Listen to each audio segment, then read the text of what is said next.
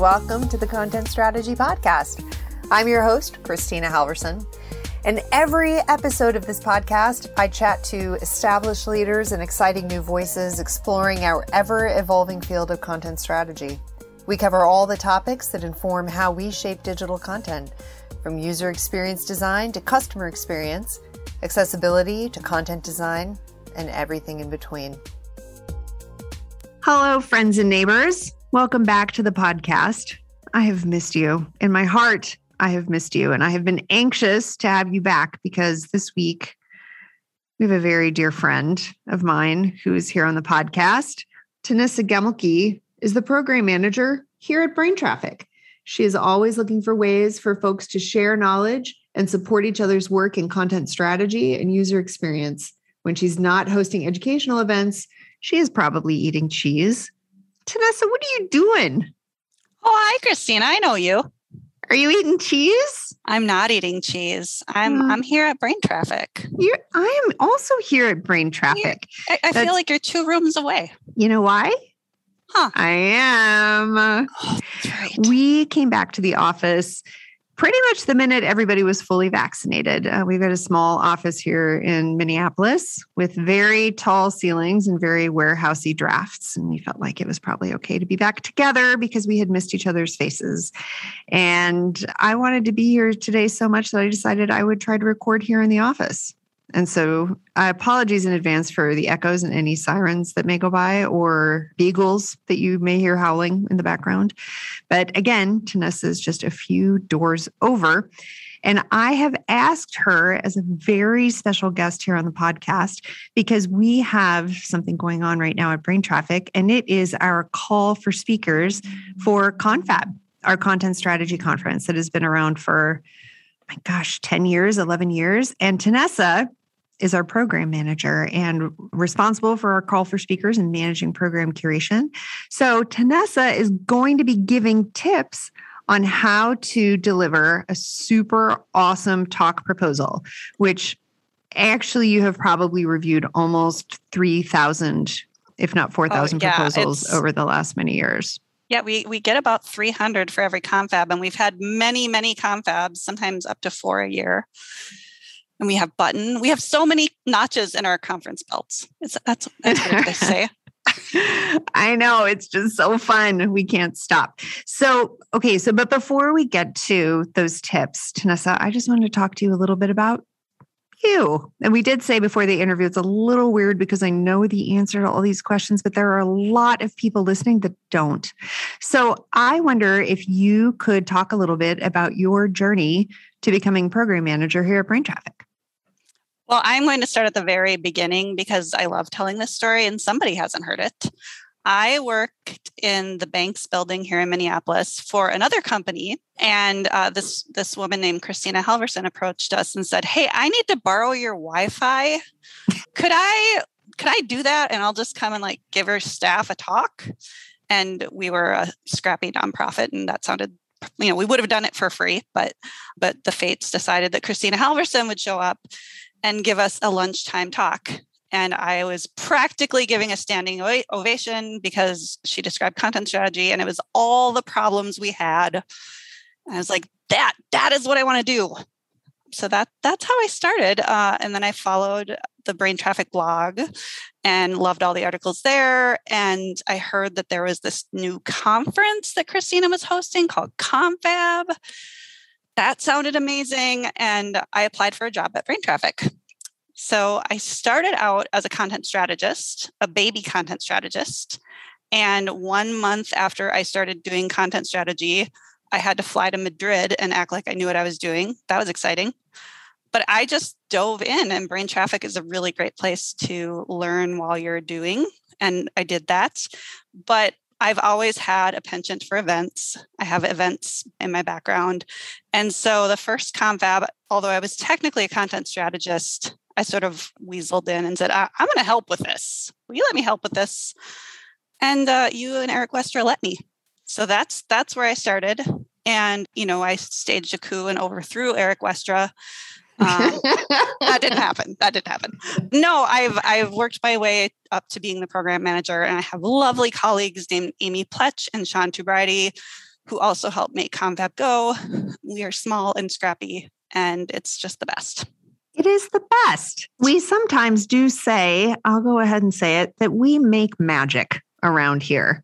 But I will say another thing that we usually follow that up with is that we are only able to make magic with our events because our community is also magic.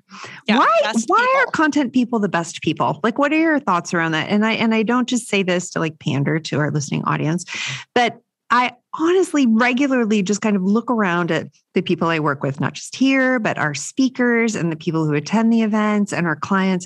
And it's just like people who care about content problems and challenges and opportunities to make content more useful and usable and inclusive are just good people. Why do you think that is? I think it's a combination of things. I think there is sort of inherent in content strategy a desire to help.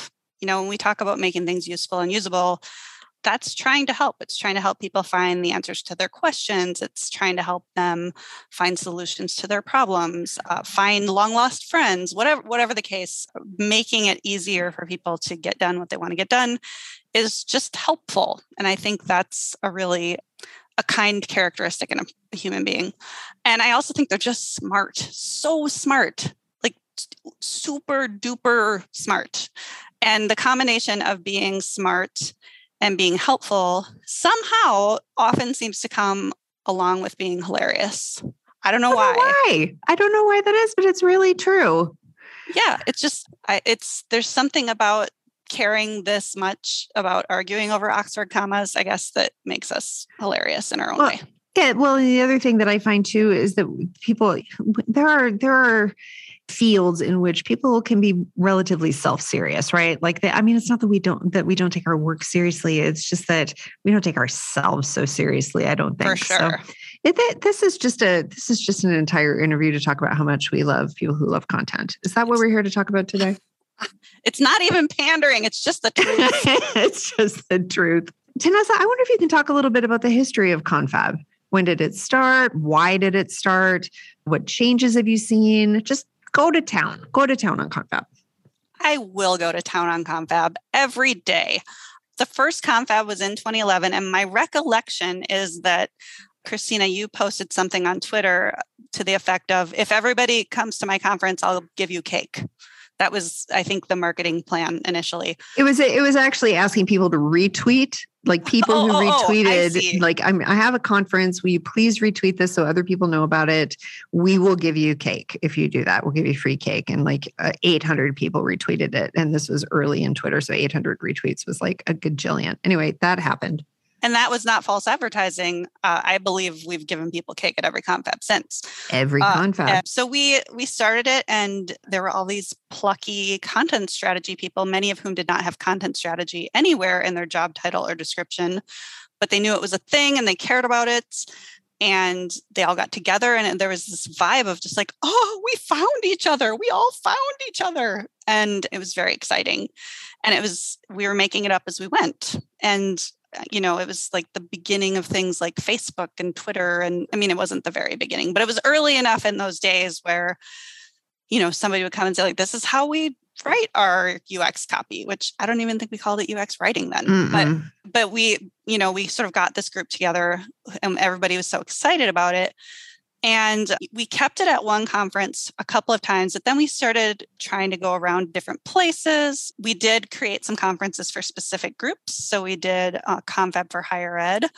We started doing Confab intensives, which were workshop-based conferences where people could do more deep dives on topics. Just as we looked at who the audience was and what they were looking for, we ended up going back to the one big confab to rule them all. And it's what's been great about that, what seems to work about that is that we sort of have this combination of the family reunion for people who have been to every confab, every single one. And they can't wait to see their friends and go sing karaoke. And that's great. But there is also this wonderful community where we just don't do cliques. We don't. We have new people come every year. And our speakers and our attendees are so welcoming. And so to have everybody go to the same event, I think has become a really important thing. So the one big confab party has been just a really great celebration every year, even when it's been virtual. So you have had a front row seat to topics that were introduced at the first event in 2011, all the way through topics that were presented now in 2021. What has changed and what has stayed the same? Talk to me a little bit about what you've seen in terms of trends around what people are excited about and what they care about. Yeah, I think in the beginning we were still really working out terminology and even making the case for content strategy at all. So we saw a lot of how to get buy-in, and that's for sure still a relevant topic, but it was like everybody's biggest pain point, I think, in the beginning was how do I get people to care about content strategy, or let me say that's what I do and take that lens to our work. And I think there was also a lot of grappling with, like content management systems. And it was, it was just sort of this nitty-gritty, what is this that we're doing and how do we do it? The topics to me at that time seemed very practical, and not that they aren't still practical, but I think we have some more ambitious topics that are, I think, more important, but also more in demand. Like how do we make things as accessible as possible? How do we create inclusive experiences, and how do we take on racial injustice at company? Like when we had all that happening last year, where companies are like, oh, we have to say something about this. I'm really proud of our community because they were talking about that long before last year. But that the demand for those loftier topics of like, how do we make, I think we have a quote from Anne Lamott when she spoke at Confab. She said, I came and I didn't know what content strategy was, but I know that there are a lot of people trying to make the internet suck less. And I think, I think that's really like at the beginning, we were trying to make the internet suck less by like fixing broken systems in terms of like how to publish. And now I think we're seeing a lot more fixing broken systems in terms of like what's wrong with the world. Like we have people talking about how content influences the climate crisis. What's the footprint or whatever of the way we publish. And that, we weren't talking about that 10 years ago. So I think the topics have gotten bigger and more ambitious in a way that's really good. And I will say we've always balanced that. We still have the really straightforward, like how to do a thing talks as well. Yeah, that is always when people ask, I know either one of us, oh, what should I pitch? What's a good thing to talk about? An underlying thing that I often hear is sort of, nobody really cares about what I have to say, or what I do, everybody already knows about it. And so it's not going to be interesting or special, or I don't really have, the purview at my organization or even on my team to be able to sort of tackle and address some of those loftier, more ambitious topics. What do you say to those people? So everybody has a talk in them. That's first and foremost, everybody has a talk in them. And the other question I sometimes get along those same lines is, and nobody means this, in a bad way, but sort of like, which topic can I submit that nobody else will submit so I get picked? And I'm like, I don't know. Because, some years we'll get a pile of 20 pitches about AI, and some years we'll get one. And it's, we're always surprised when we see the pile of like what bubbles up as the big topic. I mean, one thing that I have seen in content strategists is their ability to go after those loftier things, regardless of their job title or where they sit in the organization. That there is we're very persuasive people and we're good at documenting our case. And so I think anybody anywhere in an organization can speak to the desire for big changes or improvements. But in terms of like the advice about whether or not they should pitch or what they should pitch, I also really encourage people to think about the thing that they are often helping others do or explaining to people, because that's where you're really comfortable. That's where you know what you're doing. And there are still plenty of people who are struggling with the same kinds of structured content things that we were talking about 10 years ago. There are always new people coming into the field. We get a lot of people at Confab who are pretty new to content strategy, and their companies send them to sort of get trained. So I think there are a lot of topics that are really pretty evergreen. And I think whatever you are passionate about or whatever you are really drawn to in your daily work, I think you can speak about it. And I think there will be people who need to learn from you.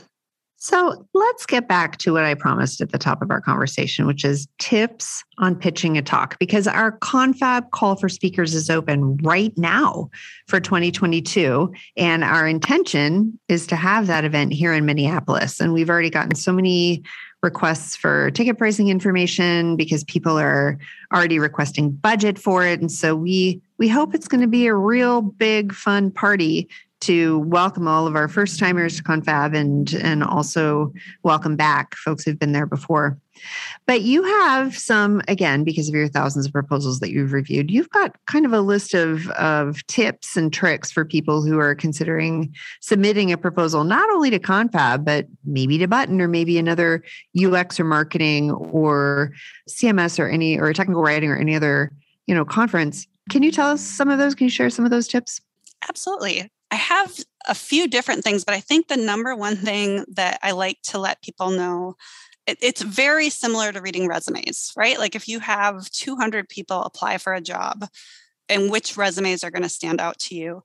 I once had somebody put dog paw prints on a resume. I'm like, okay, yeah, it stood out, but I didn't pick them. so it's not like, I don't want to encourage people to sort of be too cute or too precious, but to consider that you're pitching to someone who's reading 300 proposals. And so having any kind of confusing title, we're scanning for topics, we're scanning for what the takeaways are. So really making that pitch as clean and easy to digest as possible. So if the title is something, based on pop culture and I don't get the reference, it's really hard for me as a reviewer to sort of get into what it even is.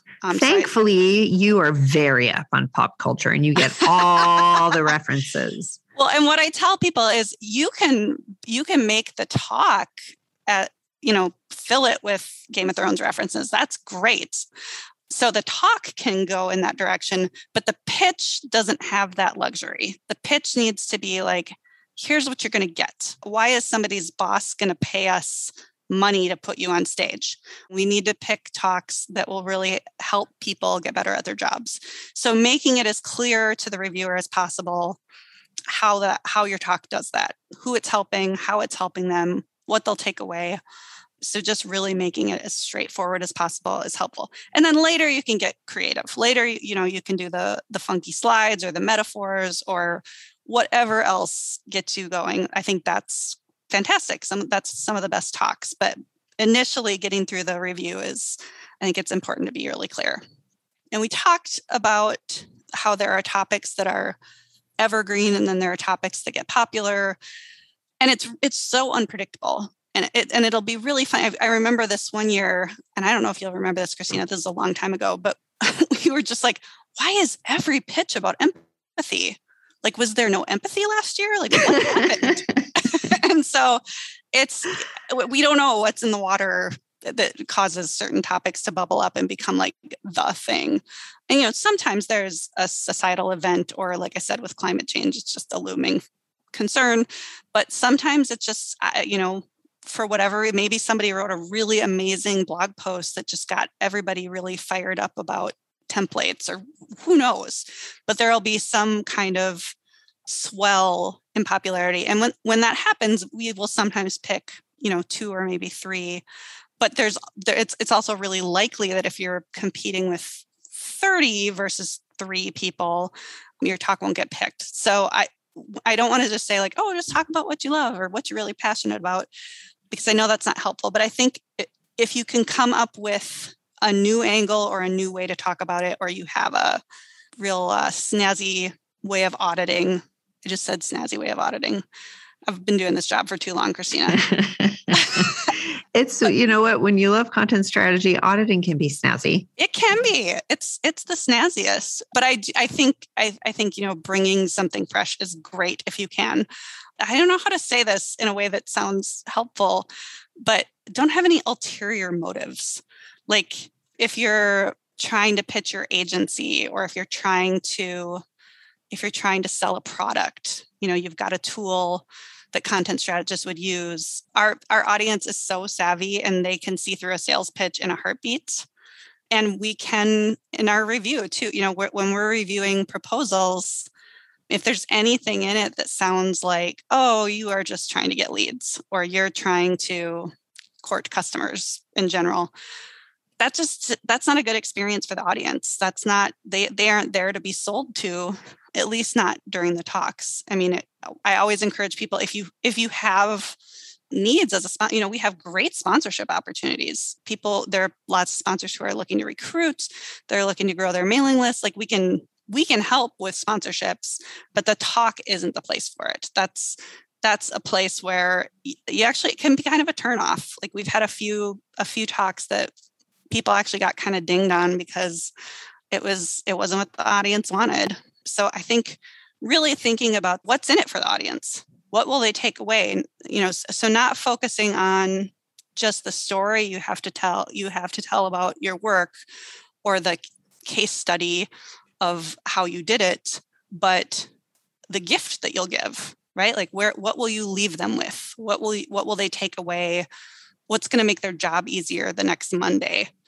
That's the stuff that makes for a really good talk. That is always, what you just said is always one of the number one pieces of feedback that I give to people that changes the nature of their talk, which is people in the audience have got to walk out of there fired up to do a thing the Monday they get back into the office. They have to not only have, had light bulbs go off and new context provided, or a new way to talk about things, or a new way to tackle a problem, or new problem identification in the first place, and being able to get at it from that angle, that it is so key for a talk pitch to be able to say, after this presentation, audience members will be able to do what? That really helps a proposal stick out, I think. Absolutely. And I think, like I said, some of those problems never go away, right? Sometimes you are getting buy-in for a project, and sometimes you are, but people might need to hear it again, even if it's something they know. They might need new ways to try. And I do want to come back around to something that you just said, because although I do think it is important and exciting for people to come to the proposal process with like a new lens on an old problem, or a new way to talk about something that's been discussed before, I as a speaker myself, I've been giving talks for 12 years, and for a long time after my initial kind of breakthrough of Content Strategy 101, here's why this is important, and here's how we can talk about it, and here's how you can make the case to whatever, and here are the basics and fundamentals of content strategy, I started to get really antsy about, okay, I have to help move this conversation forward. I have to dig in deeper. I have to come up with new, ways to do content strategy, or new ways to think about content strategy. And I took one of my mentors is Jared Spool, and I kind of took the problem to him. And I was just like, Jared, I'm so busy, and I don't get to do as much client work, and I'm on the road, and I'm so worried I don't have any new insights. And he said, Christina, you can teach Content Strategy 101 for the rest of your life and still be busy every single day of the year, because the problems that people wrangle with when it comes to content ideation, creation, publication, measurement, evaluation, retirement, a lot of those problems just never go away. And I tell people who are worried about having something new to say that story all the time, because that is something that is both, I don't know, it's interesting, it's exciting to me that just like even though it can also be kind of exhausting, but that we are constantly helping organizations mature, right? When it comes to not only how they are doing content, but more how they're thinking about content and how they're continually connecting it and reconnecting it to their end user needs. And so I think any topic around, content and UX and content design that can bring back into view the end user and what their needs are and how we can understand them and how we can best serve them is going to be something that really catches our eye. Oh, absolutely. And I just encourage people to say where it's at. We actually, one of the questions we ask on our proposal form is sort of, who is this for? Like, who's the ideal audience for this? And no, you don't get to say everyone. But I think if it's like, oh, this is great for somebody who is brand new to content strategy, or this is great for people who want a refresher on, it's okay to say this is basic. Like, those talks are still important. We still have an audience for those talks every year. One of the pieces of feedback I give our speakers constantly when we're doing coaching is to get nerdier. Like, don't worry about oversimplifying things. Like, these are smart, curious people who are looking, to solve problems and need tools and methodology to do it. So even if the problem is a problem that an organization who does not have mature content practices, like people aren't communicating across silos about the content that's required. Okay, well, we don't need sort of an outline of like how to, hold more meetings, do brown bag lunches, expose your work. Like, what are the specifics? What are case studies? Tell us a story about how that worked for you at your organization. So although we can talk about problems as being 101, the nerdier and more specific you can get about how to solve that problem and tackle it, the more excited we're going to be. Oh, for sure. And asking you to get nerdier doesn't mean everybody's going to judge you if it's not nerdy. It's not that at all. Like, it's like a hunger. People are hungry for just like the really the nitty gritty. Really, when you get on the stage, everybody in the room is rooting for you to succeed. Like, they're not sitting back going, okay, show me what you've got. They're like, yeah, you're one of us. Go. What are some of the things that just make you toss something to the side without even bothering to, consider it or read it all the way through? Well, I will say we don't get as many of these as I'm sure other events do. We're very lucky. We mostly get very high quality pitches. There are a certain number of inspirational speaker types that pitch keynotes to every conference on planet Earth. So there are some that it's like, it's not about content strategy. It doesn't make any sense to me just as a human with the ability to watch a talk. It's like just so off. And then I think the other category that is sort of adjacent, but is different, is when people get really jargony. So if it's, and I'm not talking jargon like inside baseball about how content design works. I'm talking jargon like synergistic ways to maximize your content marketing engine. Like, that's just not how we talk. We don't take ourselves that seriously. And we just don't pick speakers who do. We don't pick talks where the speaker is invested in this sort of alternative language that doesn't make sense to our audience. Like, there may be buried in the talk something that could be useful, but we aren't picking that up because it's buried in jargon.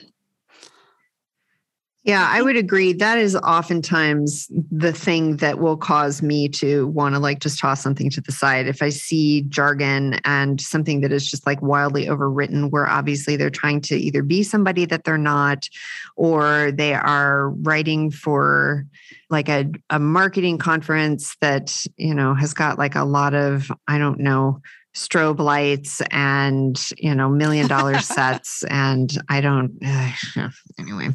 Okay, Tenessa, we are just about out of time.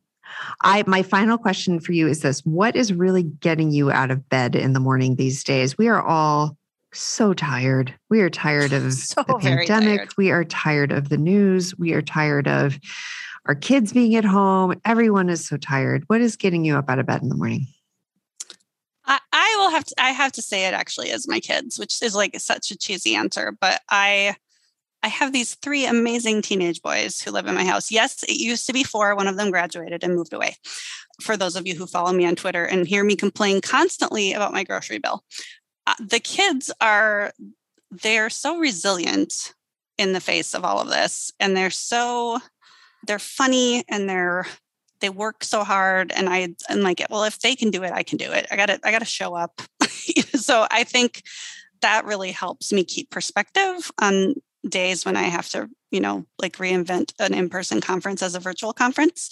For example, that just kind of keeping perspective about like these humans in my life who need me to function. It's very compelling. I don't think that's cheesy at all. I think that's awesome. I think you're awesome. And I'm lucky to work with you.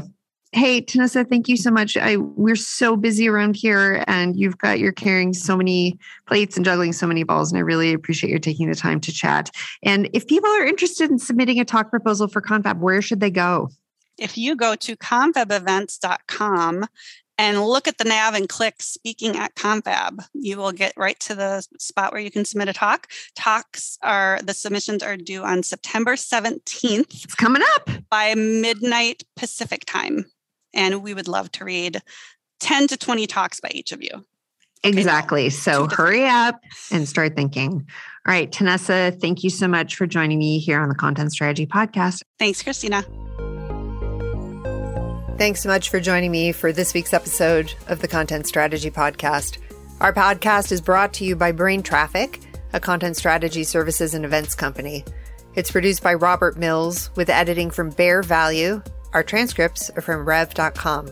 You can find all kinds of episodes at contentstrategy.com, and you can learn more about Brain Traffic at braintraffic.com. See you soon.